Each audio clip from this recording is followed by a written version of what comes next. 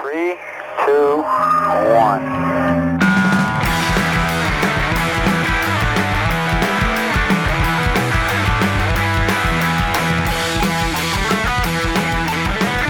Over the roar of the engine, you can hear the 400,000 people.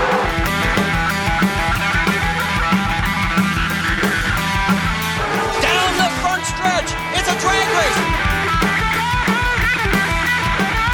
No one has ever seen this before in Indianapolis. One more turn to go. Here they come. Coming to the finish line. Bob Jenkins, who's going to win it?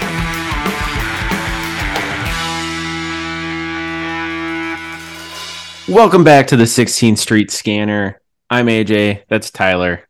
Tyler, how we doing? I am excellent, AJ. You know, we're Good. a few days out from Detroit Grand Prix. Yeah, So it's time to Thursday, June 8th. So yeah, we're a little bit behind, but it's been a busy week for us. I was doing some traveling. Tyler had some stuff he had to take care of, but yeah, we're gonna talk about the Detroit Grand Prix. Alex Palou, second win of the season, running away with the championship in the championship points standings at this point. He's up 51 points over Marcus Ericsson. Another just solid weekend. He sat on pole. So yeah, just a really solid weekend from Alex Palou. Tyler, I don't know. Do you think anyone can catch him in the championship? I think he's kind of like the runaway. It's basically his championship to lose at this point, I think.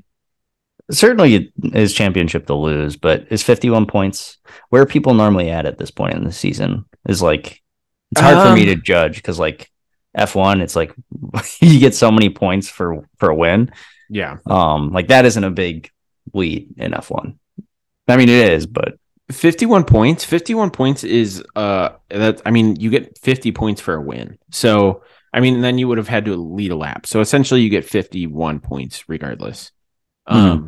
So he would have to miss a race and Marcus Ericsson would have to win for him to catch up in 1 week. At this point in the season, it's only, we just finished the 7th race of the season. I feel like that's a pretty big margin at this point, and it's because he's been so consistent. I mean, like I said, it's his second win. But other than that, his worst finish is 8th. So, he's very much putting together at least the start of a season similar to Will Power from last year, who only won 1 race and still managed to beat Joseph Newgarden, who won 5 races over the course of the season. So very much nickel and diming the rest of the field so far. Very wild. So is there anyone that you think can catch him? I think Will Power might be able to. If there's anyone, it's Will, because I feel like he showed it in this race where he was really giving Palou a run for his money, and he is not as consistent as Palou though so far. And part of that is luck, but I think Will Power, he's got the touch. What song is that? Isn't that like Is it a jingle? No, I think it's like a cartoon song, right? Wasn't that in the? It's not like He-Man, but it's something like the off-brand He-Man maybe. And the listeners who are listening to us describe this right now, who are just 10, 20 years older, are like they're giving a big middle finger. Well, yeah, we probably deserve it for multiple reasons, but totally. All right. Well, if reach out to us, 16streetpod@gmail.com. Let us know. Yeah, but I do think Will Power, he could catch him. I don't know where he's even sitting at in the standings, but I just feel like he's the kind of guy that can put a magic string together, or Dixon, I guess. But yeah. He's in 8th right now. He's 101 points back. It's interesting because last year it kind of seemed like there was this new Will Power. He's one of the fastest drivers of all time. He's all-time pole leader. Like the guy can lay down a lap when he needs a lap, better than anyone ever. But last year he kind of had a different mindset. He very much had a season like Palou is putting together at this point where, he wasn't taking risks to get wins, but he was putting together the whole weekend, and it was just podium after podium, top 10 after top 10. And it's pretty much the same formula for Palou this year. And it's interesting that he's had such a rough start, willpower, that is. And it's not necessarily rough, but this is his best. He had a podium in Alabama at Barber, but, not the typical willpower that we're used to contending for wins. So yeah, I don't know. I don't know if I'm convinced that he could catch him. I don't know. No. I mean, if he gets back into that mode from last year, I think he could, but he could be like that meme. They had us in the first half, not gonna lie.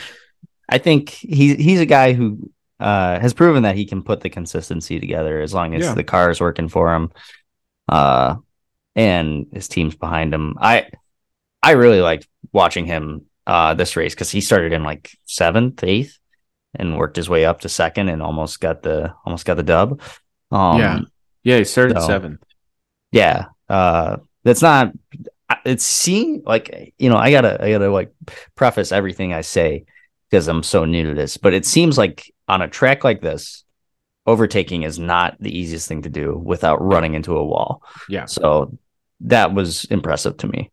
Yeah. Well, I mean, he's one of the best ever. It's hard. You can't have that conversation without talking about willpower. I mean, he's beat Mario Andretti's record for most poles. So like when you're in that conversation, you have to be considered among, if you're in the same breath as Mario Andretti, like you're one of the best ever. And he won it, he's been around for almost 20 years at this point, and he won a championship last year. So like, he's still got it clearly. Do you see his quote about F1 bringing, like, hey, if they had a structure like IndyCar, this is a very loose quote. If they had a structure like IndyCar, they would be a better sport or more competitive. Yeah, I did. Yeah. I decided to not engage. I saw it and I was like, you know what? I'm going to be better. Well, I'm not going to be one of those guys today. I'm not going to be one of those people who's like almost like I have a inferiority complex, like little brother syndrome kind of thing. Like I feel like trying to avoid that. I have that somewhat. And I'm really just trying to understand it. I'm trying to make sense of all of this, and I do have that because I just don't like the feeling of like European superiority. That sometimes rubs off on IndyCar, I think, or that I just get a sense from. I don't know, and this could all be personal. I don't know. I mean, there is something to. I mean, Formula One. It's a global sport. You're obviously, when you're talking about like global population, you're obviously going to attract. I mean, this is math, right? Like. The U.S. only has 330 million people or whatever, and there's over 7 billion people. So we're talking about 6.5 billion people compared to 330 million. So, like, obviously, talent pool is way bigger. You're probably going to get a lot of very good drivers, but it's so expensive. It's like you price out the vast majority of those people, and like. It's not like IndyCar's only Americans. There's however many, 12 or whatever. But a ton. You're going to get amongst the best drivers in the world. You're going to find them in Formula One. I get that. But that doesn't mean the guys who are in IndyCar are any worse. And I can't remember. I think it's like a Michael Schumacher quote or something. But like, he basically says, like, the best driver in the world is probably like working on a farm somewhere.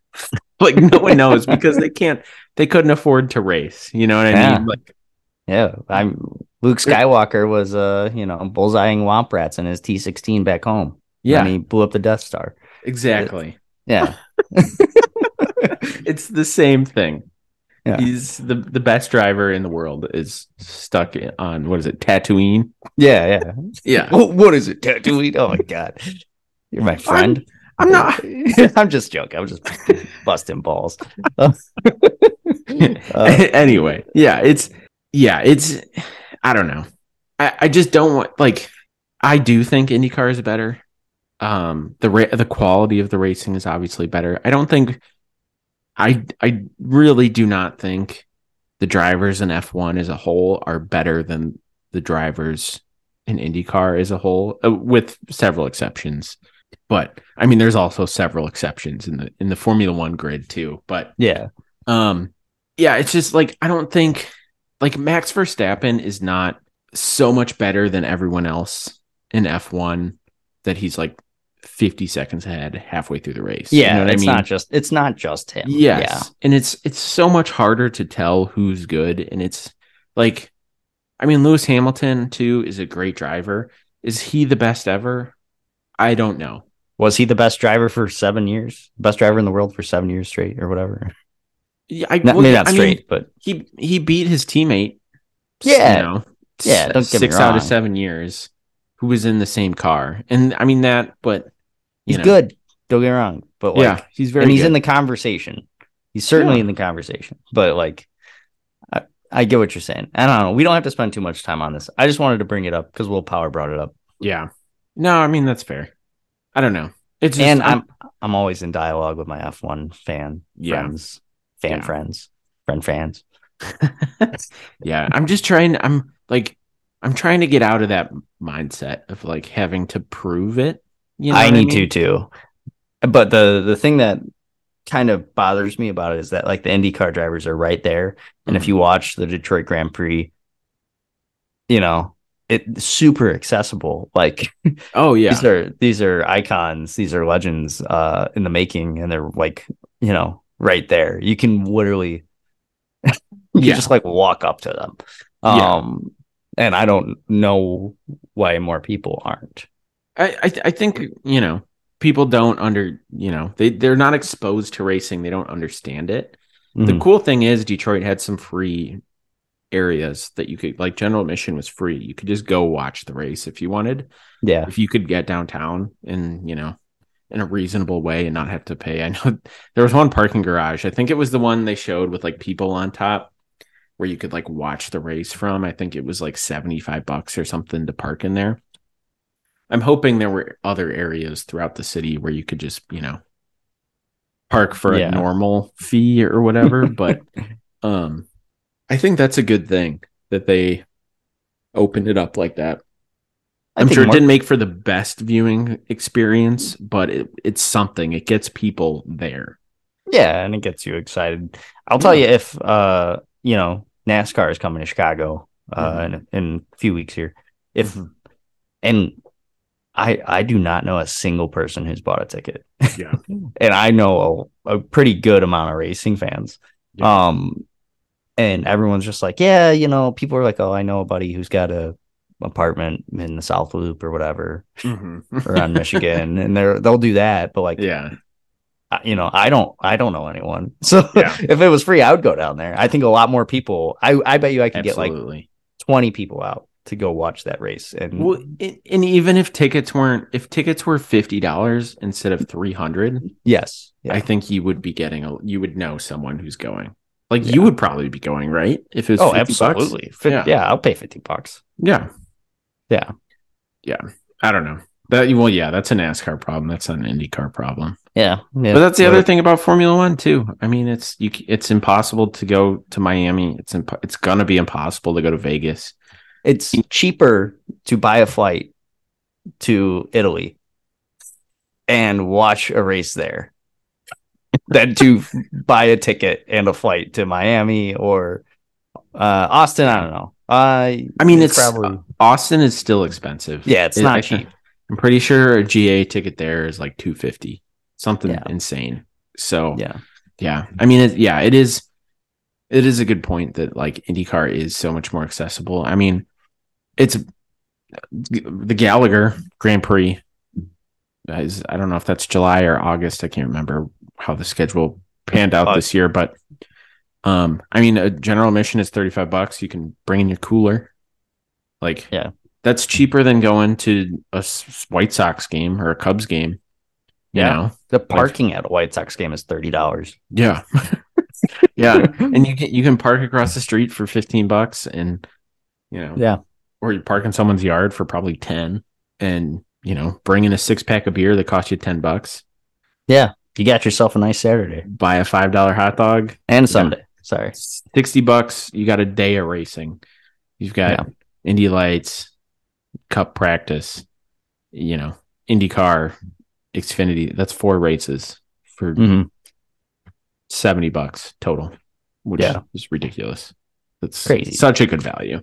So that's why I just don't get. Yeah, it's hard, and this is coming from a Drive to Survive convert. It's hard for me to be like, man, F1's the best. Yeah, when like this stuff in my backyard is like affordable and they're doing the same stuff. Yeah. Like it's like I didn't even know that I could open the back door and there are these guys driving 240 miles an hour for like $5. Yeah.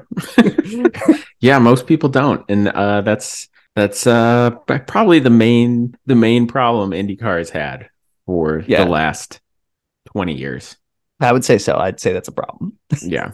But I mean, back to Will Power's comments, I think for me personally, I think myself and other IndyCar fans need to do a better job of not trying to talk about how much better IndyCar is than Formula One. We need to talk about how much fun IndyCar is and how great of an experience it would be to, you know, come to a race and to follow along throughout the year and kind of focus on the positive things about it. Because I feel like if you get on Twitter and, you know, there's some 15-year-old with like a, you know, Mad Max 27, whatever.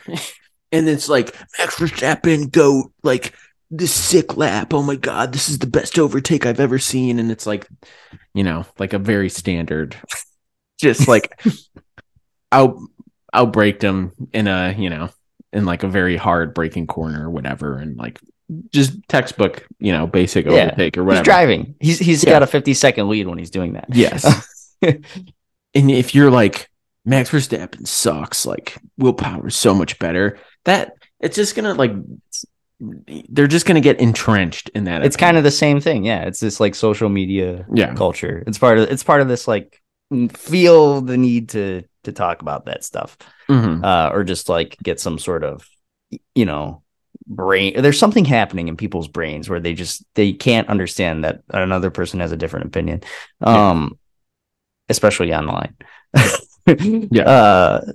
So I totally get where you're coming from. And I'll be better about that because I'm guilty of it too. I don't do it on social media really, but I do it in my head, and I've done it on this podcast before. Well, I would with you. you were getting to F1. I was like, you better fucking watch IndyCar.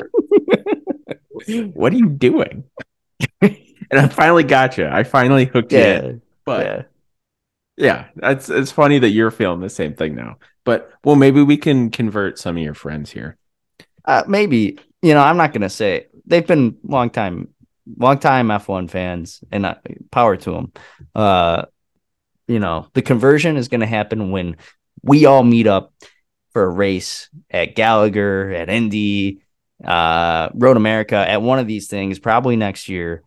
And we just have a cookout and we have all of our buddies, and it'll become a community. Well, I want to put this on the pod. I tweeted it. If IndyCar goes back to Milwaukee last year, I will personally provide anyone who buys a ticket. You have to come up and show me your ticket, but I will have my grill set up. I'll have a big old cooler filled with ice cold beer. Show me your ticket. I will give you a hot dog and a beer on the house. Or just putting that out in the universe if they bring back Milwaukee. So that, I mean, that I hope at some point we have some influence to help bring people to the race. Yeah. I don't know if we're going to bring a ton of people, but even the thing is, I like doing this because it gets the stuff out of my head. Yeah. And I think, you know, we know some people are listening. Yeah. Which is even if we don't have influence, though, we're like still, I'm still going to we're do interacting. We're still interacting with people. Yes, so and that's I cool. hope your F1 friends would be included in that. I hope they would come to Milwaukee, enticed by my ice cold beer. I can guarantee you, I'd get at least 10 people out to that. All right, So, well, good for you. yeah. Well, let's make it happen. Well, IndyCar needs to make it happen. They need to get Milwaukee back on the schedule first. But even if they don't, we'll do it somewhere else. We'll get a big group going. We'll get some dogs on the grill.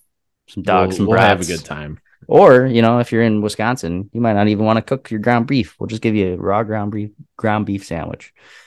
Because that's what some of those people do.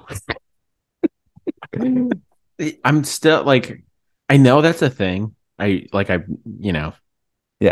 just can't comprehend that. I don't get it either. But, well, when you're always 8 MGDs deep, the alcohol in your blood, you're not going to get sick from any salmonella or anything. You're fine. Yeah. It's like rinsing out a cut with vodka. It's essentially the same thing. Yeah. It's fine. Yeah. All right. Well, we should get back to we should. Yeah. The long diatribe on F1 and IndyCar. Yeah. But I think it needed, because we did get a little heated in the past couple episodes. So. Yeah. No, that was. Yeah, it's always on my mind. You know, every day scrolling through Twitter, just being someone who follows racing closely, you get all of that daily. So yeah. And I mean, it's always going to be part of the conversation. That's never going to go away. No. But what did you think of the race overall, and more specifically the track, because it was a 100% new track. Yeah. The track itself, I thought, like, when they show that, I don't know what's that called when they show like the outline of the track, the graphic. They constantly refer to it as the marching ants. Really? With the that's not the word I thought was going to come out of your mouth. With the number, like each car number on there and the little circles that go around. No, that makes sense. Marching ants make sense for that. I was just talking about like the track in general, like the track image. The track map. Yeah, the track map. Okay. That when I first saw it, I was like, we'll see what's going on here. Yeah. But honestly, man, it felt like maybe it's just what I would prefer. I don't like that long straightaway on the back end. Like it felt a little too long. Yeah. I think you need a couple of sectors like that. But and it felt very narrow when I was watching it. And the 7 yellows is testament to that. It was exciting at parts, but there was also times where I'm just like, okay, it's under yellow again. And then you get into like the strategy mindset, and it's harder for me to get into following and getting excited about strategy. I can still do that, but it's harder for me to do that versus just like, oh my God, there's Will Power and Alex Palou battling it out for the final lap. Yeah. Or Rossi and Rosenquist, which I think was probably the better fight in my mind. Oh, 100%. Yeah. Yeah, I mean, there were a couple that like, I also didn't have great expectations when I saw the layout for this race of the track. Like a lot of 90-degree corners, it feels repetitive. Like it's when you're watching on TV, it's hard to tell where each corner is, where they're at on the track. It just it doesn't have an identity, I guess. Like you kind of lose that when every corner looks the same.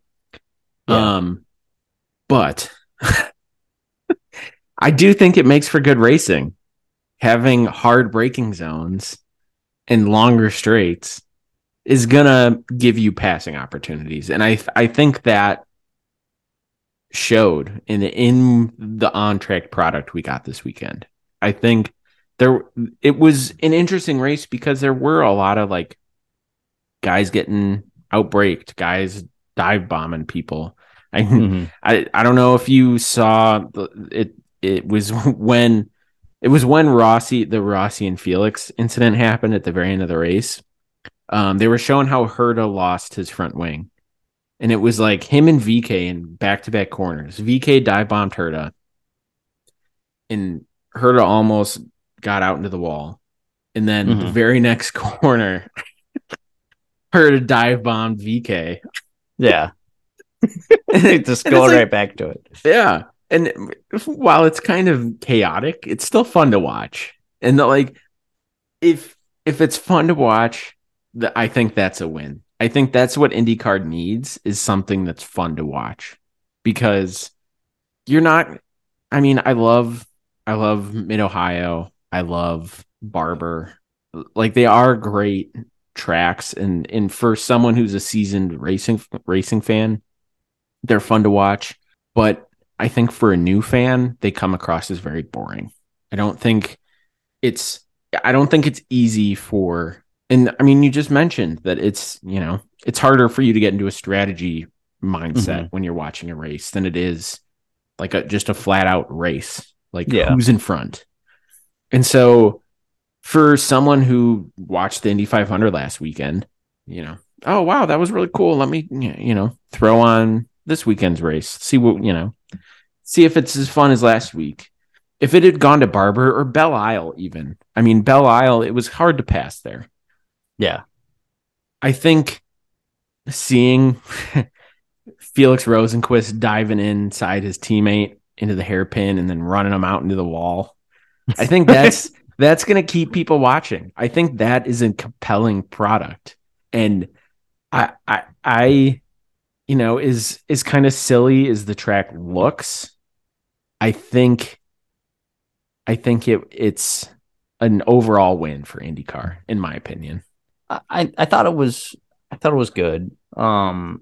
It's just part of it is also when I compare it to other races, I guess, I don't know if that's a fair. It feels a little like flat. Like physically flat. So like topographically, like literally, yes. It feels flat. Yes. And sometimes I want to see, a hill. Yeah. Like I would love for a race in Kentucky or, there's Nashville, I guess. Well, Barber's kind of like that.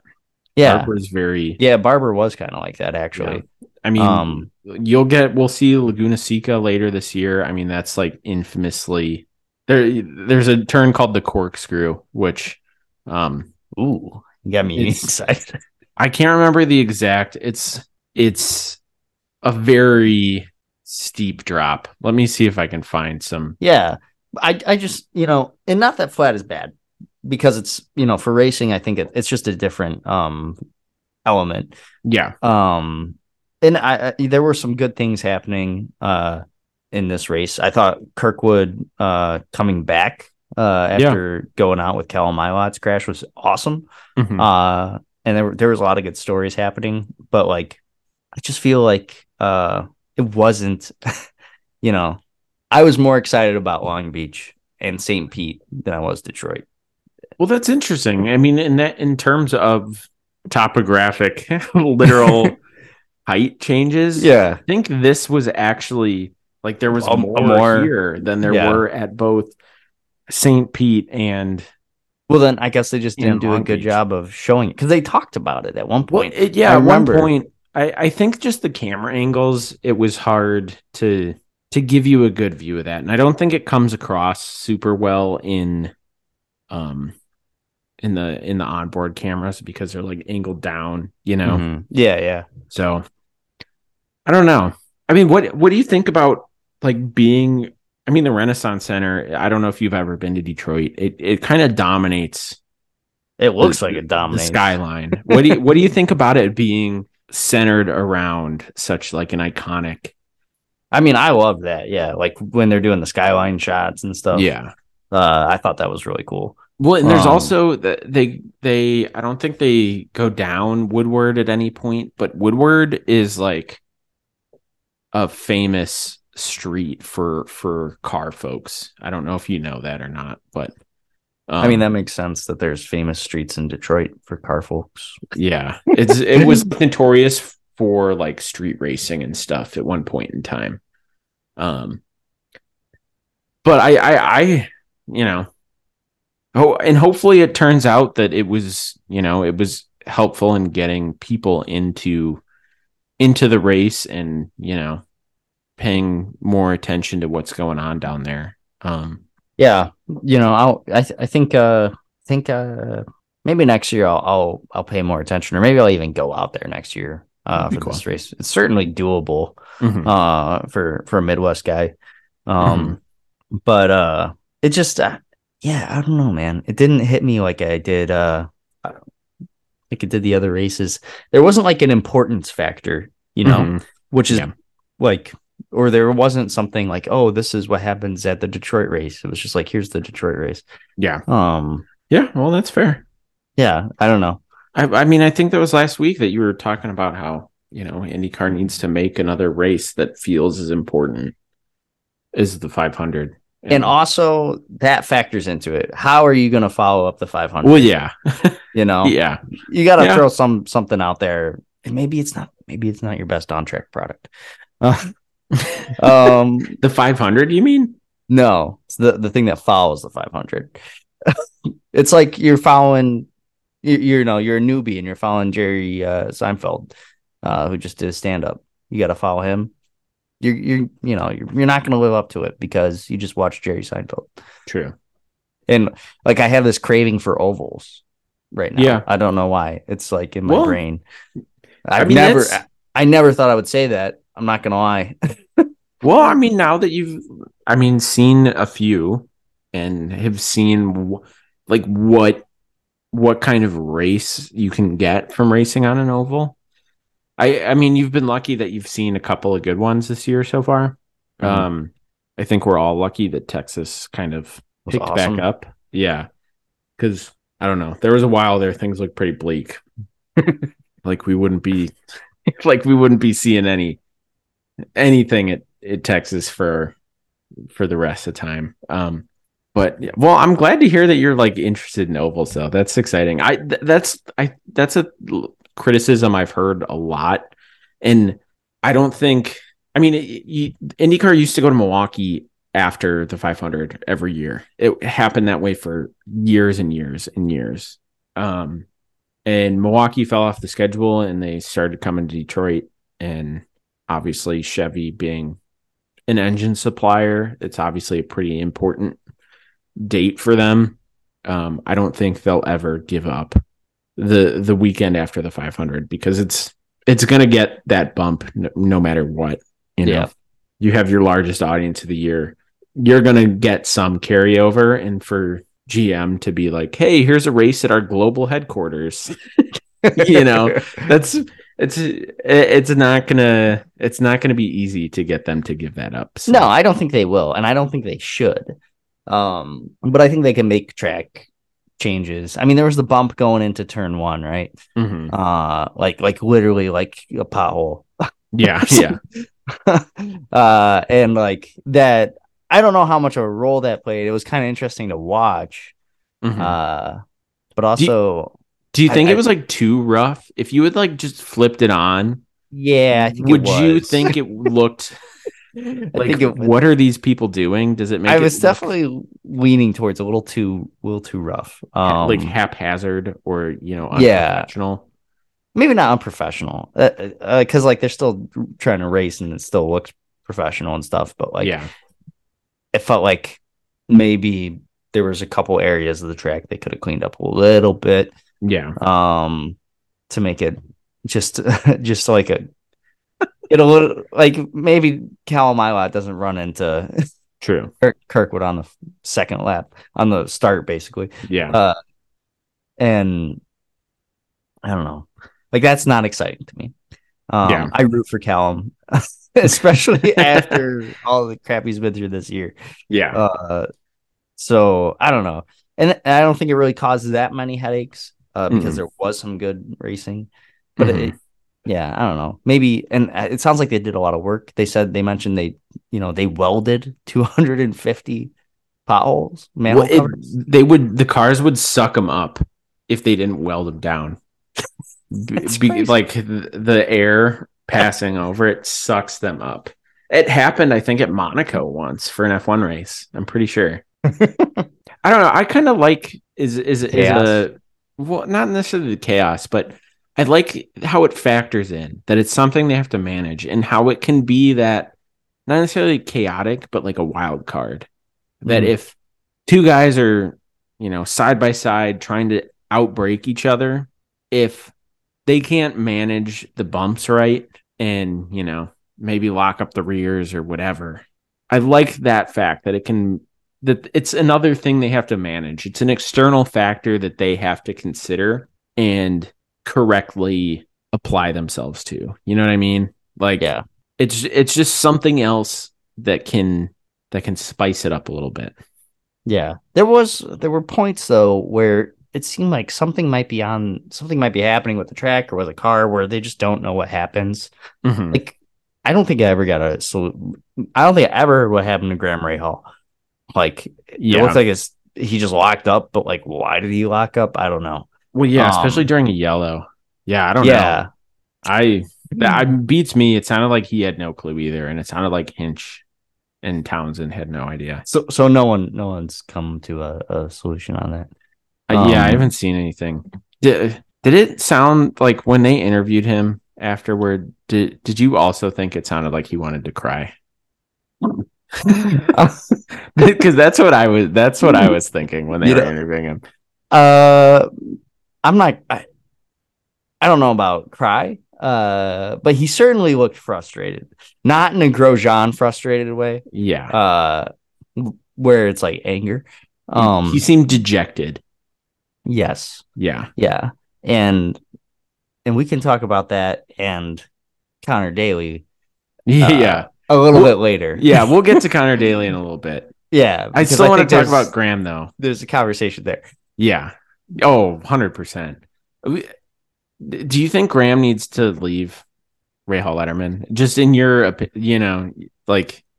in your opinion from the information you've gathered this year? It's hard. I don't know if he needs to leave. Stuff is not working out for Rahal Letterman Lanigan, though. No. That's the big problem. An understatement. And Graham is a good driver. Yeah. He's a hell of a driver. Like, he's got 28 podiums out of like however many races, 70, something like that.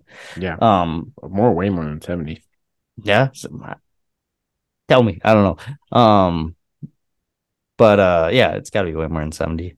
Now I think about that for a long time.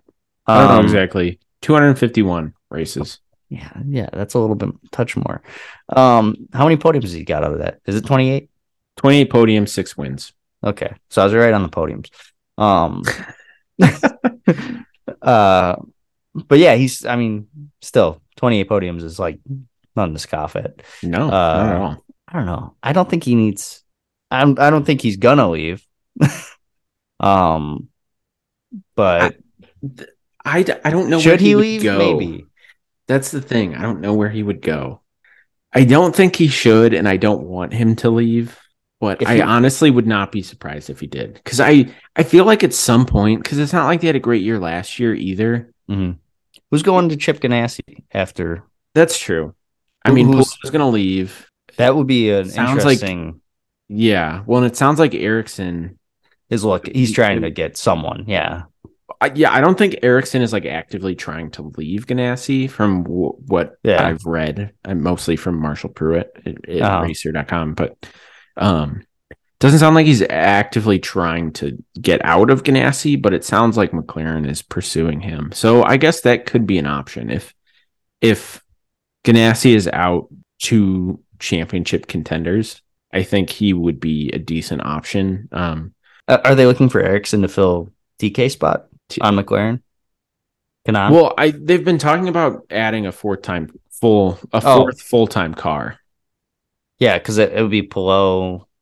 So it'd be Rossi, Palou, Pato, and then Ericsson would be in that fourth full-time car. If they were to, and it's not confirmed that they'll add it, but Zach Brown said something about how they have the commercial interest or something to be able to do it. So I would not be surprised. Yeah, at this point. They got money coming out of their nose, man. Yeah. Well, and if they're floating it like that, I think they're probably feeling pretty good about it. Yeah, good for them. Yeah. But yeah, so I suppose, Graham was at Ganassi, I think that was like 2012, 2011, in that range. Ganassi was kind of weird at that point. They basically had, they had the 9 and 10, which was Dixon and Franchitti at that point. And then Charlie Kimball in the 83, and then Graham in the 38, and then later Ryan Briscoe in the 8. But it was kind of like the 9 and 10 were almost their separate team. Like on a performance level, they were on another level. They had the resources, yeah. Yeah, and then the 83 and granted, Charlie Kimball wasn't the best racer of all time, but there was kind of like a drop off between, and like Charlie Kimball was kind of a paid driver, so it was those teams didn't have quite the same skill, I guess, and I don't know if it was totally investment wise, but yeah. And now obviously they're putting a lot more into their other rides, so yeah, I think that could be a good option for him. But yeah, we'll see. Like you mentioned, we'll get to Connor Daly at some point, but it sounds like the silly season dominoes are starting to fall already. So what does that mean? Silly season dominoes? Well, have you heard silly season? You've never heard that term before? No. It's kind of like driver movement, essentially like free agency almost. For I have heard that. Heard that. It just took a second to register in my head. Yeah. I really only hear it in like racing terms. Yeah, that's the only time I've heard it. So yeah, maybe it just took a second. I don't know. All right. So we talked a lot about pit lane last time. I don't know if we talked a lot, but well, that's what I was going to say. We've been talking about the track and everything, and we did not mention pit lane once. And because I feel like it was really a non. Yeah, non. It did not play a role at all. Yeah, I thought for sure someone was gonna mess it up. Well, it's wild that there were 7 yellows, and at no point was there like full field yellow flag pit stops. Yep, and nothing happened. No crash on pit lane. Yeah, like there was a couple times where I was like, "Oh, he's about to kill that guy." You can say that about any pit lane. Yeah. So surprising that it worked out so well, I think. Mm-hmm. It would have been interesting if they got some yellow flag pit stops. I think it would have gone very differently, I think, if that had happened. Yeah. I was expecting a lot more chaos. Just on pit lane or like on pit lane in the race as a whole. There was a decent amount of chaos in the race, I'd say. It wasn't like Nashville levels, which you'll understand at a later point. But that's why everyone was kind of comparing it ahead of the race to Nashville, because it felt Nashville's also very narrow and kind of a weird layout. So yeah, I want to know why they can't get packed up correctly for starts and restarts. That drives me insane. Well, that's got to just be like the individual drivers, right? Like some guys like, I'm not gonna get that. This guy's trying to waste my time, or well, they're all trying to get a jump, Yeah, that's what I mean. Or like I think about like tire temperature too. Yeah. Like the guys at the back, you might go a little bit slower, I feel like. Yeah. Yeah, that's true. I've never really considered that. But yeah, it was kind of funny that they were about to start the race. And that guy, the flag waver, he waits until like the last second. Last second. Yeah, I noticed that too. I was watching, I'm like, wow. If I was Palou, I'd be so pissed. Because you're just like waiting. It's like, Well, it's kind of Palou's fault. Well, it's kind of his fault. Well, it's not just his fault. It kind of is, though. There's 26 other guys. Yeah, but if you go so early trying to get a jump on everyone else before everyone, like no other series has this problem. NASCAR does not have this problem. Yeah. Like NASCAR, they have 40 cars and they're all lined up bumper to bumper, ready to go. And like never have an issue. They never wait. I can't remember the last time I saw a waved off restart in NASCAR because they get it. They know how to do it. I don't understand why. I think IndyCar needs to, and hopefully someone over there is listening and they can have this idea, is they need to get like draconian with the consequences for blowing a start, for having a waved off start. I think they should get one. You have to finish the race on 3 tires. Well, no. So it should be so you get one shot. You get, there's the first attempt. And if they wave that off, you get one last shot. And if they wave that off, if there's not at least 10 rows lined up correctly behind you, or if it's too slow and people are wrecking behind them too, because that's happened. Will Power is notorious for that, by the way. I think you should have to go to the back. If you can't get it right on the second attempt at a start or a restart, you need to go to the back. It's very uncharacteristic IndyCar. I don't care. It's a problem. They need to fix it. I mean, and that would fix it. I will say though, they handed out. I saw them at least hand out one penalty during this race, which is more than I can say. Well, maybe not more, but I felt like they're coming down. They're being a little bit more strict with certain things. Yeah, they did give Canapino a blocking penalty. Yeah, that's what I wanted to bring up, and I wasn't sure if we wanted to get it now. But yeah, they gave him the blocking penalty because he kind of did it like 2 times, where he was really was it Herta? Yeah, yeah, like just totally. I mean, Herta was faster. Yeah. Well, I think if it's like borderline, they typically give them like a warning. And then if they do it again, that's when they give them the penalty. Or if it's like super egregious, I think they'll give them a penalty sometimes. The tricky thing with IndyCar is like you can do it. You can't do it in reaction.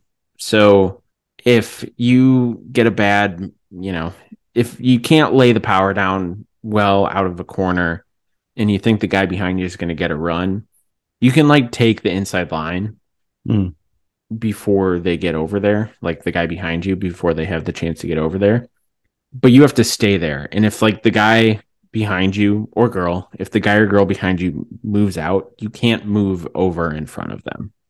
But you can do it in like a preventative fashion. And it seemed like, I don't know, it was more the one going down to, what is that, turn 8, right before the pit entrance. That one was a little more in reaction to. I don't know. I think he probably deserved it. I think that was a good call. Yeah, no, I think it was a good call. I'm just surprised to see it where in other instances I was like, man, why didn't they get a penalty there? Maybe not, maybe not like holding or, holding anyone up, but for other stuff. It's cool to see them actually interact. Yes, from like a new fan, I don't know. I feel like I haven't seen as many penalties as I'm used to when I'm watching the FIA interact with F1. Well, yeah, and we don't have to go into that, but I'm just noting that normally, they're that's a little bit more strict. They are, yeah. I think the bar is much lower over there than it is here for what constitutes a penalty. Which, I mean, maybe IndyCar needs to lower the bar. Maybe things are a little too rough. I mean, I kind of feel like if it doesn't ruin someone's race, whatever. If it's dangerous and like they somehow everyone comes away unscathed, I think you should still get a penalty for it. But if it ruins someone's race, I think, like Pato at Long Beach on Dixon, for example, like Pato should have been penalized for that. That was, that was a late move and. Definitely. Yeah, no, that totally should have been a penalty. Yeah. So Scott Dixon after that was like, if this is how we're gonna race, maybe this is how maybe we're gonna race. I'll run you into the wall, or you'll run me into the wall. Do you think that would be like good for IndyCar though, to have people running each other into the wall all the time? Sorry, the statement itself is funny. Because no, the obvious answer is no. I want people to race and race well and win well. Yeah. I don't want people to run each other into the wall and people get seriously hurt. But Yeah. I want people to almost do that because you're pushing it to the limit. Yeah. And you're like, I need to make this corner. You know, and that's the fine line, and that's why these guys, you know, hopefully get paid enough to where, you know, they can do that and feel comfortable. Yeah. Well, I mean, for example, the Felix and Rossi incident, like, do you think that was over the line, or do you think that like got right up to the line? I thought that was like the perfect level. Yeah, if we want to go into that, I feel like if anything, Felix was a little aggressive. But coming from where he is, fighting for a spot, this podium I thought this was huge. Oh, for sure. And I totally don't blame him at all for being aggressive. And it's like, well, you know, Rossi, you just got to get good, man. Talked about that on the last show. Yeah. Did you see anything about what Rossi said afterward on his podcast? Our colleague. You know, I didn't listen to his podcast, but I saw his post-race comment where he mentioned that they'll talk about it internally. So did he not talk? Did he mention it externally? Well, yeah, he did. Yes. Yeah. Okay. He talked about it on their podcast. He has a podcast with James Hinchcliffe. I don't know if you knew that or not. It's called. I did know that. I just haven't listened. It's a fun listen sometimes. I can't listen to it all the time, but it's interesting just to hear from them. But yeah, he kind of said like, you know, I race people like that. I should expect other people to race me like that. And he's essentially said, I don't have a problem with it. Hey, good for him. Yeah. Because it sort of seemed like after the race that he did have a problem with it. I think he just didn't want to start anything. After hearing that, I think he was just like, you're talking to the media. Want to talk about it. Yeah. Yeah. You don't want to, especially guys get like that. I don't know, but people get like that. I keep using guys when I'm using the Midwestern guys. Okay. Yeah. It's everyone. Yes. But people get like that, you know, they don't want to, they'd rather keep it in a controlled area or just have the time to process. I mean, he just got out of the car for God's sakes. Yeah. Like give him a break. Yeah. No, I think it's, I don't know. I think it's good that he's willing to, you know. Oh, I love that. It's a great answer. Hard racing. Yeah. It's a great answer. I just, you know, I was worried when he said, "Oh, we'll handle it internally." I'm like, here we go. They're going to fight. Yeah. Or like if this was Drive to Survive, that'd be a clip that they would cut. And then they would cut to, you know, a black screen with Felix in front of him saying like, you know, I don't know what he's talking about. That's a really bad Felix. But yeah, that's more British than Swedish, but we'll let it go. They're all European to me. Well, what do you think ultimately? So, I mean, that move got Felix a podium. Yeah, it was a good move. What do you think that means for Felix long term? Do you think, I mean, being aggressive and willing to, you know, go to head against Rossi, who's pretty widely regarded as one of the best drivers and most aggressive drivers in the series. How do you think that helps him or hurts him? I guess it could hurt him in his pursuit of a renewed contract with McLaren next year. Well, yeah, the fact that it's his teammate hurts him. Yeah. Right. Because you get for me, you never want to wreck your teammate. You never want to wreck your teammate, especially when you're trying to cut through a corner or, you know, I've seen worse ways to wreck your teammate, but yeah, you know, I think overall it bodes well for him, you know. I think he'll get a spot somewhere next year. I don't know if it'll be on a competitive team.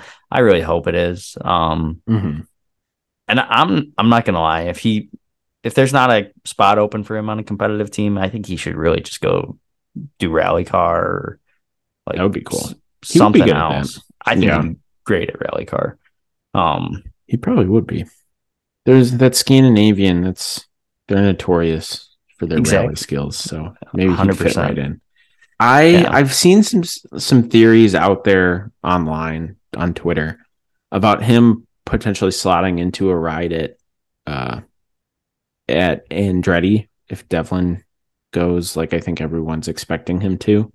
I think that would be a good fit to have him, Colton, Grosjean, and Kirkwood. I think that would be that's a great lineup, in my opinion. So if the McLaren stuff doesn't work out, which I'm not expecting it to at this point. Yeah. Well, but Devlin's been real bad. Oh, he finished 13th at the 500. He finished 12th this week. So he's had a couple of decent results. I don't know if you saw, he was racing Simon Pagenaud pretty good this weekend. Pagenaud was not too happy with him. Listen to the words that just came out of your mouth, though. He's racing Simon Pagenaud pretty well. Simon Pagenaud has been horrible this year. Simon Pagenaud had a good car this week. He was competitive. If he's not in top 10, I don't care. Well, he finished 13th, but he started 8th. Like he had borderline fast 6 speed this week. I don't know. I just feel like that. Oh, okay. If Felix is in Pagenaud's car, I'm happy. But you got to be doing better than. I mean, you're in the top 50% of IndyCar. That's pretty decent, but it's like. Well, yeah, Felix and he also has enough... dead weight as a teammate. He's got the 48-year-old shell of Elio Castroneves that he's dragging around. You've never been so blunt about Castroneves. I mean, it's getting kind of ridiculous. You're very nice to him earlier, and I mean, Castroneves still has a ride for the rest of the year, and Connor Daly doesn't, which is interesting. But I don't know. I think, is it fair to say Michael Shank is weekend at burying Elio Castroneves? I would go that far. He still has, he's moving around. We know he isn't dead. So maybe he's really good at it. But I don't think so. And point being, though, I want Felix in a good car. And if he's on Andretti, I think Andretti's probably good enough for Felix. Oh, Felix would be good. He'd be the best driver in Andretti, I think. No, I don't agree with that. Yeah? You think Herta? Herta is better than Felix, 100%. Yeah. Kirkwood, given his drive this week, given his drive at Long Beach, given how his drive was going at the 500, I think Kirkwood's the guy to watch in the series right now in terms of the next couple of years. Kirkwood's been really fun. Yeah. This series has been awesome. He is fast. He's going to be long term. He's going to be a force to be reckoned with. And in my opinion, I think the closest comparison in recent years is Joseph Newgarden. Like that's who he kind of reminds me of. I could see that. I don't know Newgarden's trajectory or anything like that because I'm just so late to this. Yeah. But I think Felix, though, I'll stand by that statement. He would be the best driver because I feel like Herta's kind of, at least this year, he's on a plateau or things are just not working out the way they normally would. Yeah. I have to play the results into that, just as Kirkwood had a good race this week, so did Colton, because Colton started 24th and ended up finishing 11th. Yeah. I mean, it's good. Don't get me wrong, but you're starting 24th. Well, I mean, they both hit the wall in qualifying. They both did the same exact thing. And a result is a result, though. Well, you know what I mean? Well, yeah, but I mean, it's not nothing to move up 12 spots out of it's not at all. It's good. Field. It's good, but like, you gotta be better than that. Well, yeah. I don't know. Maybe I'm probably a little too I'm a little too demanding, maybe, of my drivers. But it's what I expect to watch. I want to see dominance. Yeah, and I'm not saying these guys don't want to dominate. It's just stuff happens, Yeah, in the race, and they probably can't. They probably have limited control. But no one's gonna dominate though. And like we're kind of talking as if Alex Palou has been dominating so far this year. He's only won 2 races. Yeah, but that's as much as you can. Yeah, in this sport. Yeah, in this league. Yeah. Should we talk about Grosjean? My favorite Romaine. Yeah, we can talk about Grosjean. Do you think he's wasting a top ride? I mean, like he's obviously got some speed, but I mean, he's wrecked 5 out of 7 races so far this year. I hadn't been keeping count, but that sounds right. Some of those not his fault. But I think they're like all his fault. Well, St. Pete isn't his fault. It goes back to the argument we had last week where it's like, are you competing or are you, are you not? Are you just running wild? So is he wasting a top ride? Listen, he brings in fans. There are Grosjean fans. He does. So I don't know. It's hard for me. I hate Grosjean. I think he is wasting a spot. He's wasting a ride. He shouldn't be in this in IndyCar. Mm-hmm. But hey, you know what? Like, I can't remember if we talked about it, but we were walking by Grosjean's garage, mm-hmm. and he was there and he was signing, and we were like, it would have been a little bit of a hassle to go over there. Mm-hmm. Wouldn't have been that big of a deal. But you and Olivia were like, hey, you should go over there. Go get his autograph. And I was like, you never want to meet your villains. Yeah. Because you don't want to find out you actually like him. I think I would. I think I would like him. All right. We're getting somewhere here. We're getting some honesty. Yeah. I'm not going to say he's wasting a ride because I think he's still very competitive. Yeah, he is. Yeah. I mean, he's wrecked 4 times out of 7 races so far. Mm-hmm. St. Pete, Texas, Indy at the 500, and then this week at Detroit. He finished 11th at the GMR, which he was just kind of middling the whole day. But then he's got 2 second places. Yeah. So yeah, you don't get second place by accident, No, and it's kind of all or nothing. But my point is, he's, if it is all or nothing, that's one thing. It's not really all or nothing because he's not getting it all. He has not won, and he seemingly cannot win. So I don't know. To me, it feels like I think the counterpoint is like, well, who would fill that seat? Especially with Devlin also at Andretti, but I mean Felix, Lundgaard, Callum Ilott, Renus. I think Graham. I think even Canapino. I think they all could do something with that, and I think they all could win races in that seat. I don't think they're better than Grosjean, though. Personally, I think they're better. I think they're better than Devlin. Yeah, well, yeah. No arguments here. But and that's not a knock on Devlin. It's just I think there's better drivers out there than him right now. I mean, what about like some of the, like the guys who can't find a ride? Marcus Armstrong, like, although it sounds like he's going to do, granted, he's got a good ride anyway, but sounds like he's going to do Gateway in Iowa, which will be cool. But Linus Lundqvist, who's last year's Indy Lights champ, he doesn't have a ride. There's some other guys who've been floating around. Oliver Askew, for example.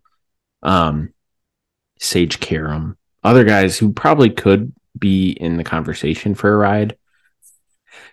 Connor Daly. I don't know. If you want to include him in this conversation. We can again. Should we just get it? Should we just get it over with? Should we get Well, I just want to finish this point. I don't actually think Connor Daly is better than Romain Grosjean. But he's a guy out there looking for a ride. And could he do something with it? I don't know. It's hard to say. But yeah. Well, yeah, whatever. Let's just is there anything you want to touch on about Detroit before we move on? Well, I mean Grosjean had another meltdown in the car. He always does. And I like the passion. Mm-hmm. I do I am the same person. I would be doing the same thing if I were him. But in terms of I don't know, professionalism, he should try not to do it. Yes. I don't know. I kind of like it. I kind of like seeing. I like it, but I don't like when he yells at his team. When I see him yelling at, and I know it's not at his team, he's yelling in frustration at the circumstances, but it looks like he's yelling at his team. And if I were someone on that team, I'd be like, God, the Indy 500 was the perfect example of that because he was doing it a lot. That's what bugs me a bit with him. I don't know. So, I kind of like seeing a psychopath in action. I kind of enjoy that. It's kind of fun. You never know what's going to happen. You need one of them at least, We need another one. We need 6. Yes, and we just need to trap them all in Detroit and let them run around for long enough, and they will all be at each other's throats. I think it's essentially like a WWE cage match. They're gonna have to pay the road crew guys overtime. Probably. Yeah. All right. Well, let's just get into Connor Daly. Just get into it. We need to get into Connor. Yeah. So for those who don't know, Connor Daly got fired. Essentially, he lost his ride at Ed Carpenter Racing. The sponsor BitNile, which Connor Daly brought to the team, is going to stay.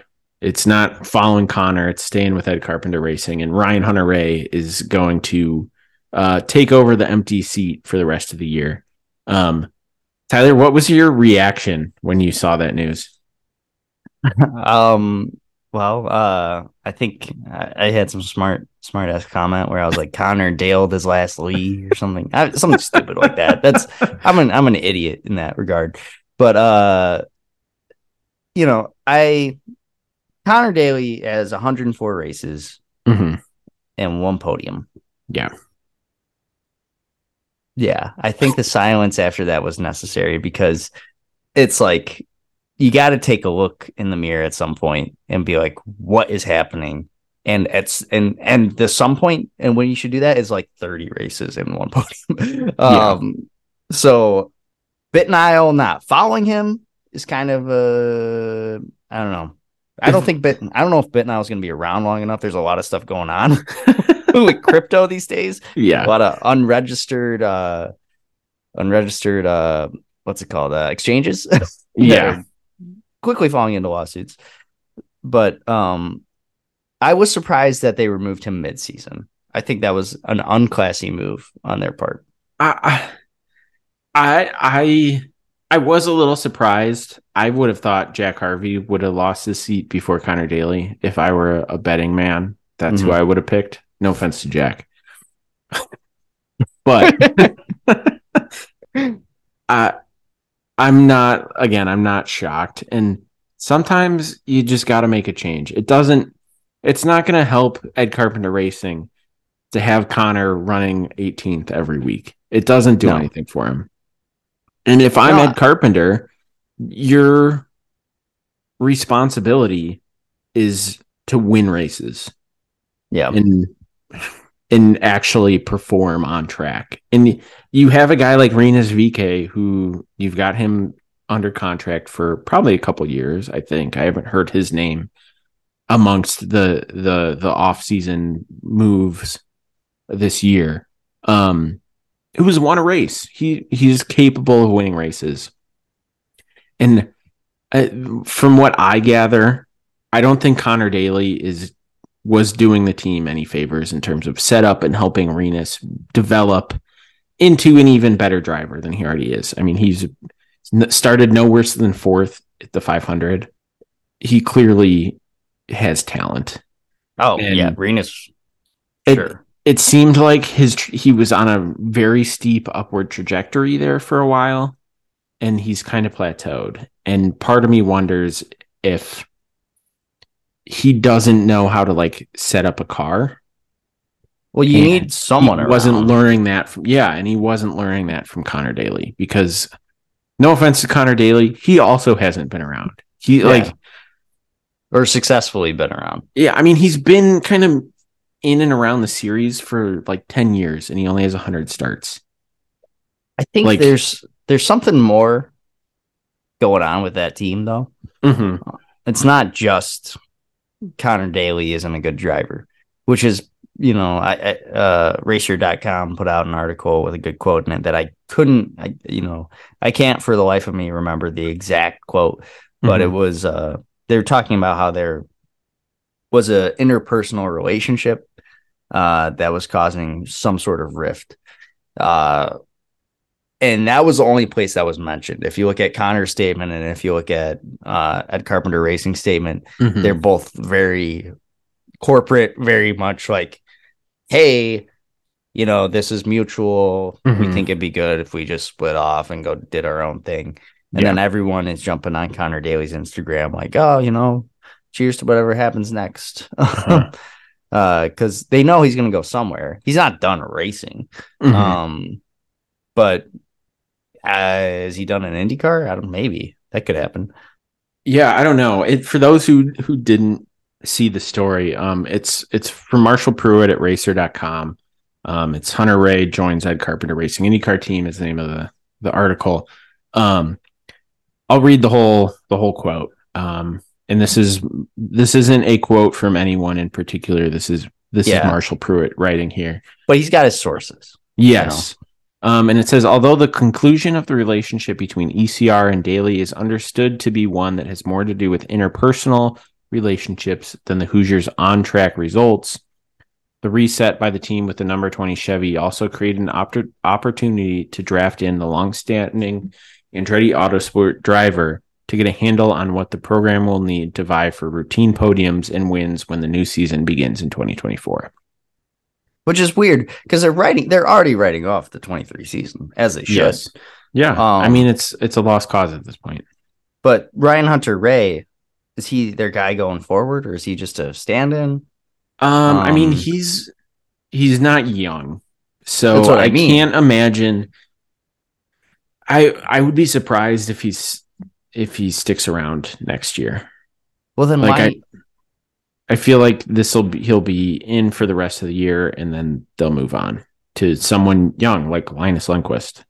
Well, maybe they liked Ryan Hunter-Reay and his appeal and his maybe they are looking for that guy who can teach VK. Yeah, and I he's think that guy or a guy. Yeah, he's very experienced. I mean, he's won a 500. He's won a championship. There's very few guys floating around out there that can do that. And I mean, he finished 11th at the 500. He was competitive. He showed up with a team that only races at the 500. And he was the second car in that scenario. So, I mean, I think he is good at setting up a car. I think he's good in like an engineering development sense. I think he can help them out. I feel like that's the reputation he has. And I think that's probably what they need. And they want to bring him in, and he can maybe help them get pointed in the right direction. Whether or not that happens, who can say at this point? But I think Ryan Hunter-Reay offers Ed Carpenter Racing something at this point that Connor Daly does not, unfortunately, because Connor Daly is good for the series. I don't know if you saw on Twitter and everything, people were upset that he 100%. Yeah. And I get it. I mean, he's a lot of people's favorite driver. Yeah. He's an icon. Yeah. He's one of those guys who's just, it just didn't work out for him in IndyCar. Yeah. But he's still a damn good driver. Yeah. Yeah. So yeah, I mean it's a little weird. I don't know. It's like it's disappointing, but I'm also kind of like, well, good for Ed Carpenter Racing because again, their job is to win races, not to give Connor Daly a platform. Well, fair, but also I think the way that it happened wasn't the best because I don't think. I mean, I'm glad they gave him an opportunity for this season. But whenever someone's just releasing a statement, it's never like you're leaving on the best of terms. It's a breakup still. But like, I think ideally you come out and you have a press conference together and you're like, this is, Connor would respect, this is what's best for the team, or the team would respect Connor and say, they're clearly, it was not as like mutual as they wanted to seem. I don't know.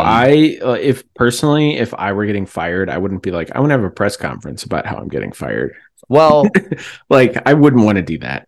No, you don't want to have a press conference about how you're getting fired, but you want to, if you care about the team itself, you care about Ed Carpenter Racing, you're going to be like, hey, I haven't been performing. I understand at least. Like if I get fired from my job because I'm doing a crappy job, I think I would understand. But if there's external factors where it's like, hey, my strategist made this call, or that we set this car up this way because this guy wanted it to do it this way. Like all that stuff is happening in the background. I don't know. This is speculation somewhat, right? And God forbid we have some speculation. That's okay though. Like those conversations are happening and it's not all Connor, and it's not like, I don't know. I just feel very, I feel for the Connor Daly fans because who knows what's actually happening behind closed doors. We won't until there's a book or someone retires and spills the beans or something like that. Well, I mean, Connor Daly's got his own podcast, so I'm sure he'll divulge some information at some point on there. For sure. Yeah. All these guys got podcasts? Connor Daly's got one. We have the Bus Bros, obviously. Bus Bros. You see what we're competing with? Why are you guys listening to us? I think Marcus Armstrong. Well, yeah. I think Marcus Armstrong and Callum Ilott have one too. We're in good company, Tyler. I think we should take that angle. Tell you what, though, we have some interesting colleagues, and we have something in comming with a lot of these guys. We're gonna give you coming to us because we're just two guys, and we really got no dog in this fight. So hopefully that comes across, and if it doesn't ever, feel free to reach out and say, hey, you guys messed up. You guys are being the corporate wine. You're telling the corporate wine that we don't get paid for. So. Yeah. Well, I don't know. I think the moral of the story is if Connor Daly wanted to continue driving for Ed Carpenter Racing, he should have done better. He should have. He probably should have won some races. But at the other end of that, I'll still defend him. It could have been other people having more powerful or bigger voices in the room, Yeah. I mean, that's true. Well, one angle I think that I haven't really seen discussed anywhere, and I think everyone's kind of framing it as like, how dare Ed Carpenter like kick Connor Daly out to the curb after he brings in this big sponsor? What if it was BitNile that said, you know what, we're done riding around in the back at no TV coverage. Like, you guys need to do something to get us some exposure. Like, that's not it's not unheard of. I totally understand it. I mean, I saw people calling.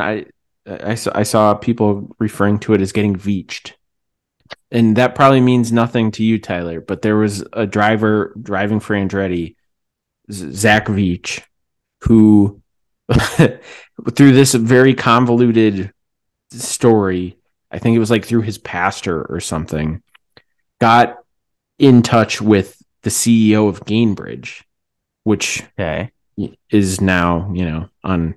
It's everywhere. Yeah, well, it was Group 1001 is the parent company, and they own all these insurance companies or whatever. Zach Veach got booted out of his ride at Andretti, and Gainbridge stayed, and now is funding Colton Herta's career essentially, and the CEO has since like bought into Andretti Autosport. So it's not unprecedented, is what I'm saying. Yeah, I mean, maybe it is a sponsor, but I tell you what, if I'm listening, nothing against crypto guys, but no, actually I do have something against you guys. If like crypto, in large part, there's a lot of scams going on. And it's very unregulated and it's very risky. Not to say Bitcoin isn't. Bitcoin seems to be stable somewhat. And I'm not going to say I understand all of it, but I don't know. I mean, if you're going to burn out, you might as well burn bright, right? Like, leave it all on the table. Yeah, why not? And this is coming from someone who I made a few $1,000s off of Dogecoin. I hope the FEC isn't listening to this conversation. No, they should. I mean, I don't know how is it SEC? What did I say? There's SEC. Okay, SEC, not the FEC. But BitNile isn't going to be around in 10 years. Mm-mm. I don't think. If BitNile's around in 10 years, I would be very shocked. What will you do? I want to get you on record. I don't know what I'll do, but I want a call back here. I need something to be able to. Connor Daly will still be a name, I think, in 5 to 10 years. I would not be surprised if he starts doing TV. He's but kind of got that will not. Personality. I that's my prediction. BitNile is going to be kaput, or it's going to be a different form or something. Did you see Danny Ricciardo is going to do like a Manning cast for a couple of F1 races with Will Arnett, BoJack Horseman? Yes.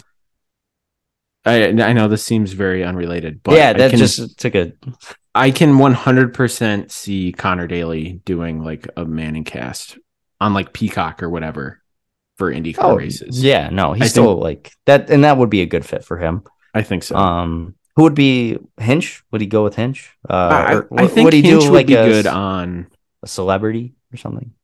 Yeah, I think it would be a similar scenario. Although they wouldn't be able to get Will Arnett, it would be like Alfonso Ribeiro,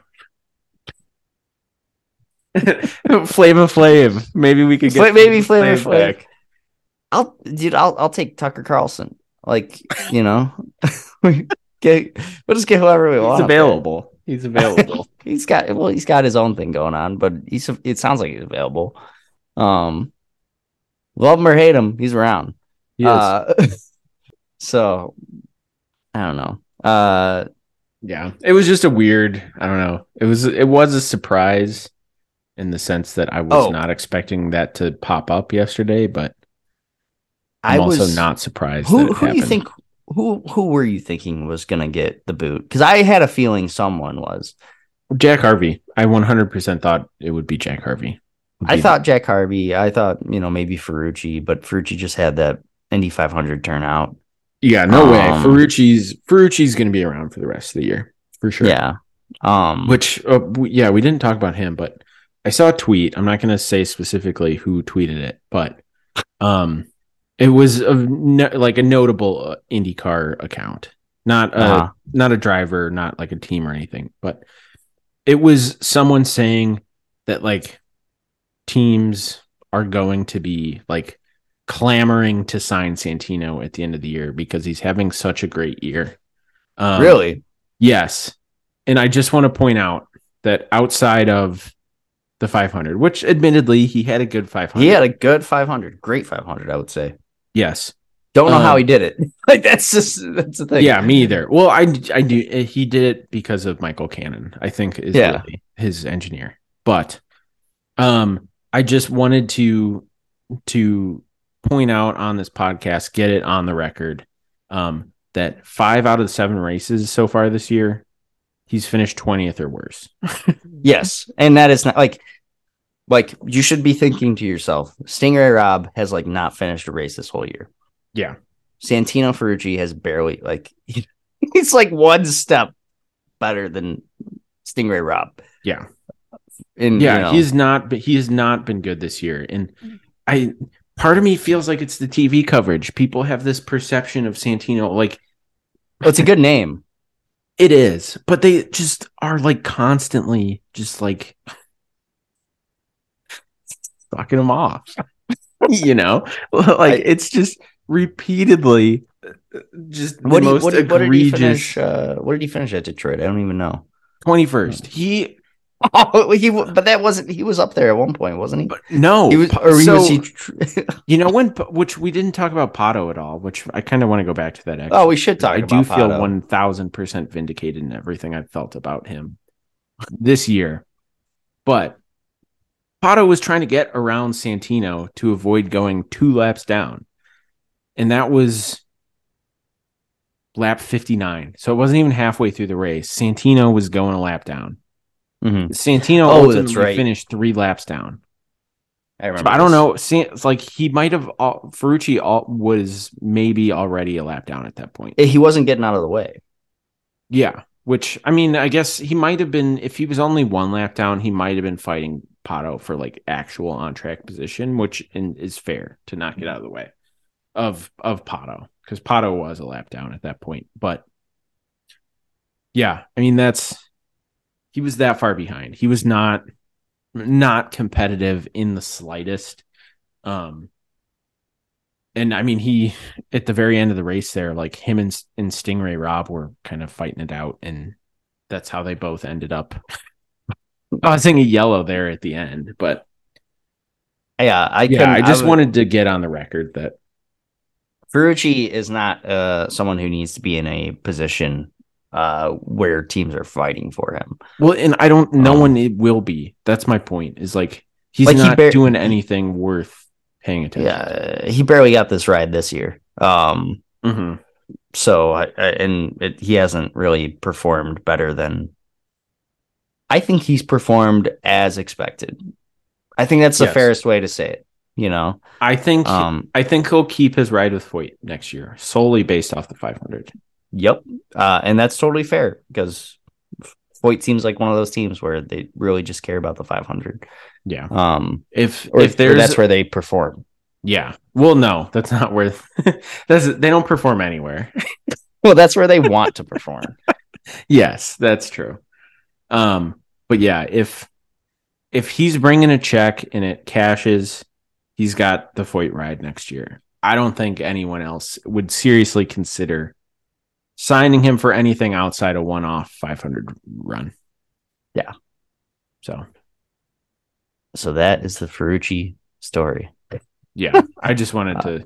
I think, we needed to get it on record, because if people were going out there and saying all this stuff like Ferrucci's the best, and Ferrucci's, he's this new kid on the block who's going to break records or whatever, that is out of your mind. I'm so tired of it. I feel like I'm getting gaslit.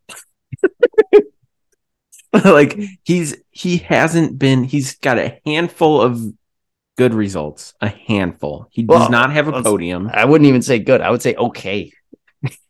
Well, I guess technically he does have a podium, which was at the 500 this year, which he got out of.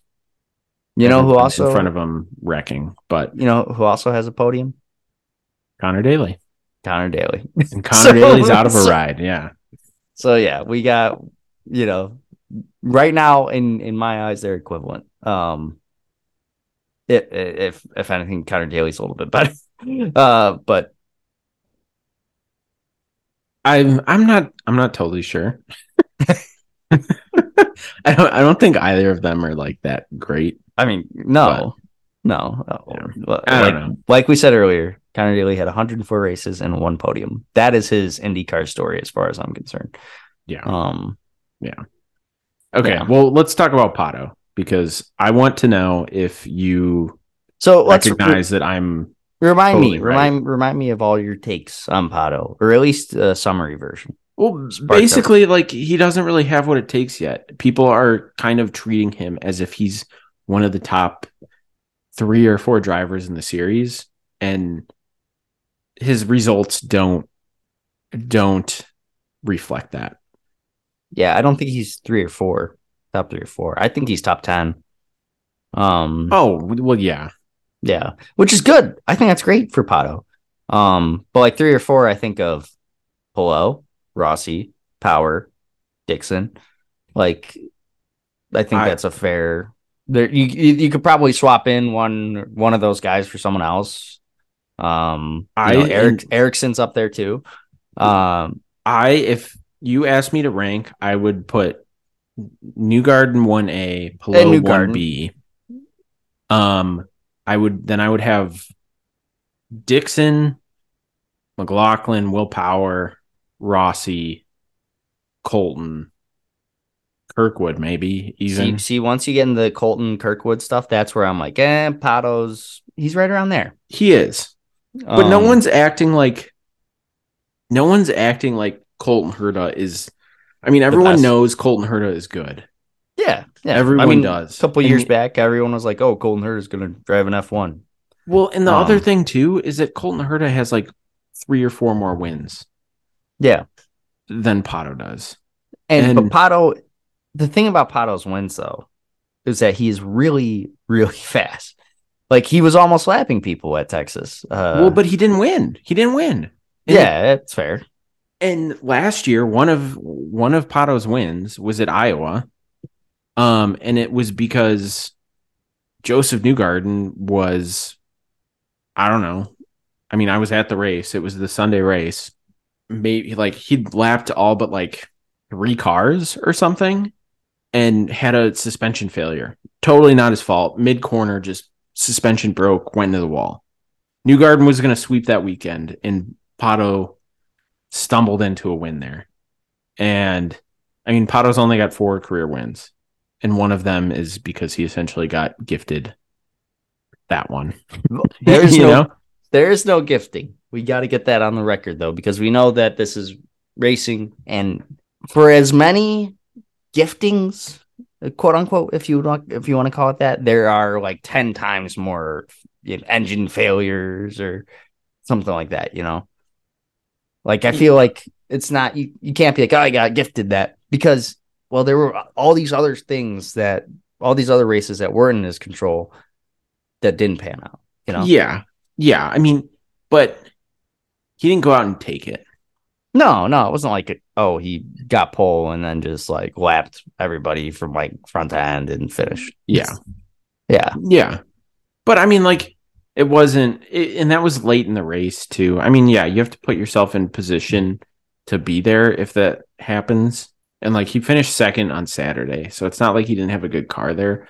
But like Joseph Newgarden was so far ahead of everyone else, so dominant both Saturday and Sunday that like everyone knows Pato wasn't the car to beat that day. You know what I mean? Yeah, I get that. I get what you're saying. Yeah. So I don't know. I just feel like we've been racking up evidence towards my point. I still like Pato though. Even I feel like you're going back and forth on this. I have, and if you've listened closely, which you shouldn't, because half of this is rambling. But I feel like I like Pato. His personality sometimes draws me back, and kind of, or not draws me back, but veers me away from him. Because he's just got this fan base and this mystique, where it's very attention based. But he is a really good, like really fast. Yeah. He's been the first few races of the year. I was like, wow, this guy he's having a great year. He's doing something special, but, or he could do something special. He just hasn't put it all together yet. Yeah. I mean, he finished second in St. Pete in Texas. Then he kind of had a meltdown in Long Beach. Yep. Had a decent run at Barber. Finished second at the GMR. But then he's got back-to-back 24th and 25th place finishes. Yeah. So, I mean, he's been kind of all or nothing this year. And I don't know. That's my point. Is like even Joseph Newgarden, like he's kind of hot and cold, but he's not finishing 25th when he has a bad day. Like he'll have kind of those mid-teen finishes, and he's also winning 5 races a year. He's winning 3, like he's getting it done when he has the opportunity. Pato has not done that, and I feel like that's the difference because guys like guys like Palou, guys like Newgarden, guys like Scott Dixon and Will Power, they get it done. You know what I mean? Like, they're consistent. They are killers. Yeah, and they are kind of, especially Dixon's that guy where it's like he's waiting on the mistake, or he knows where he has to be aggressive. Especially in this race, you saw him. He was the first guy to take his last pit on like lap 66 or 6, somewhere in the late 60s. Yeah. And everyone was like, if there's if there's a yellow, this will pan out for him. Yeah. Unfortunately, there were like 3 more yellows. So it didn't exactly work out. But and like, we started this podcast and you're like Dixon. Like everyone, I feel like everyone was very pro. I don't think we talked about Dixon at all. You mean at the very beginning of the season? Oh, gotcha. I thought you meant this episode. No. In the very beginning of this season, I felt like everyone was like, Dixon's the guy. Dixon's the king. And this season, I don't know if I can say that's really holding true for me. He's certainly consistent and he's decent. He's pretty good this year. But the thing is, Scott Dixon has never been the guy that bullies his way to the top of the grid. He's never been that guy. And I don't think he ever wanted to be that guy. Joseph Newgarden is that guy. Joseph Newgarden will push everyone out of the way to get up to the front of the field. I think Dixon and Palou are very similar. Like when they're on, and there's nothing you can do about it. There's been times where Dixon has just absolutely dominated and no one's had anything for him. And that seems to be like when Palou wins, he wins with authority. He's in a class of his own, essentially. And when he's not, like, he's just going to do what he can to get the most points possible. The goal isn't to win the race at all costs. It's to maximize points. And that's what Scott Dixon has always been about. He's not been the flashiest. He's always been really good at like saving fuel and stretching stints and stretching tires, that kind of stuff. It's more like racecraft than like outright speed. And maybe this is because I talk with you so much, but as a new fan, I feel like that's very apparent. That he is that guy who's more consistent based, and he knows strategy really well. Yeah. So I can understand you don't that. You don't luck your way into 52 career wins. That doesn't happen. If you could, Connor Daly probably would have. At least one. So, man, and Connor Daly fans Connor Daly fans, shoot us an email at 16thstreetpod@gmail.com. Let me know what I'm wrong about, because I'm sure it is a ton. Yeah. AJ, you got anything left in the tank? You feel like you got it all out of your system? I think so. Yeah. I think we covered it all for now. We'll right. do a show on Road America next week. It's a preview. Yeah. We got a week off this weekend. And you know what? Next week, on top of the Road America preview, I'm offering this up to you right now. I'm going to give us 100 Days to Indy update and a walkthrough, in-depth episode reviews where I take the hottest spots from those episodes and I get AJ's reaction. Let's do it. I'm into because there's so much to catch up on. We've been leaving it, in the pits, and we can't do that anymore.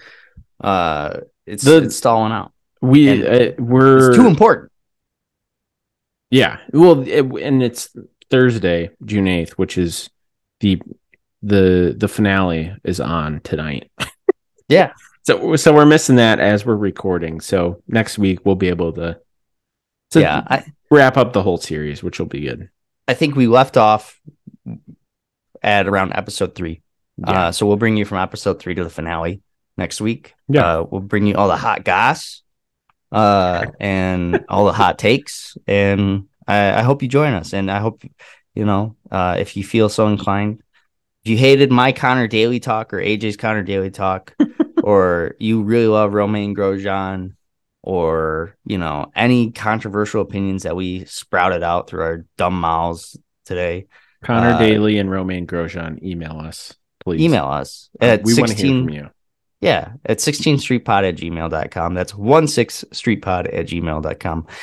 If you want to start some beef on Twitter, people love that. Because you can hide behind an egg. You can hide behind a Max Verstappen helmet. You can shoot us a tweet at 16streetpod. That's 16streetpod. Or, if you want to just leave us a review, if you're nice, we would appreciate that. We are 16th Street Scanner, wherever you're listening to this, wherever you get podcasts. Feel free to subscribe.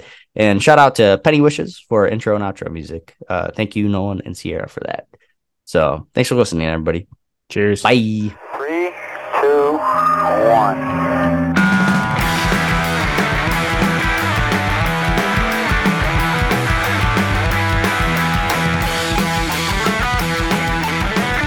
Over the roar of the engine, you can hear the 400,000 people.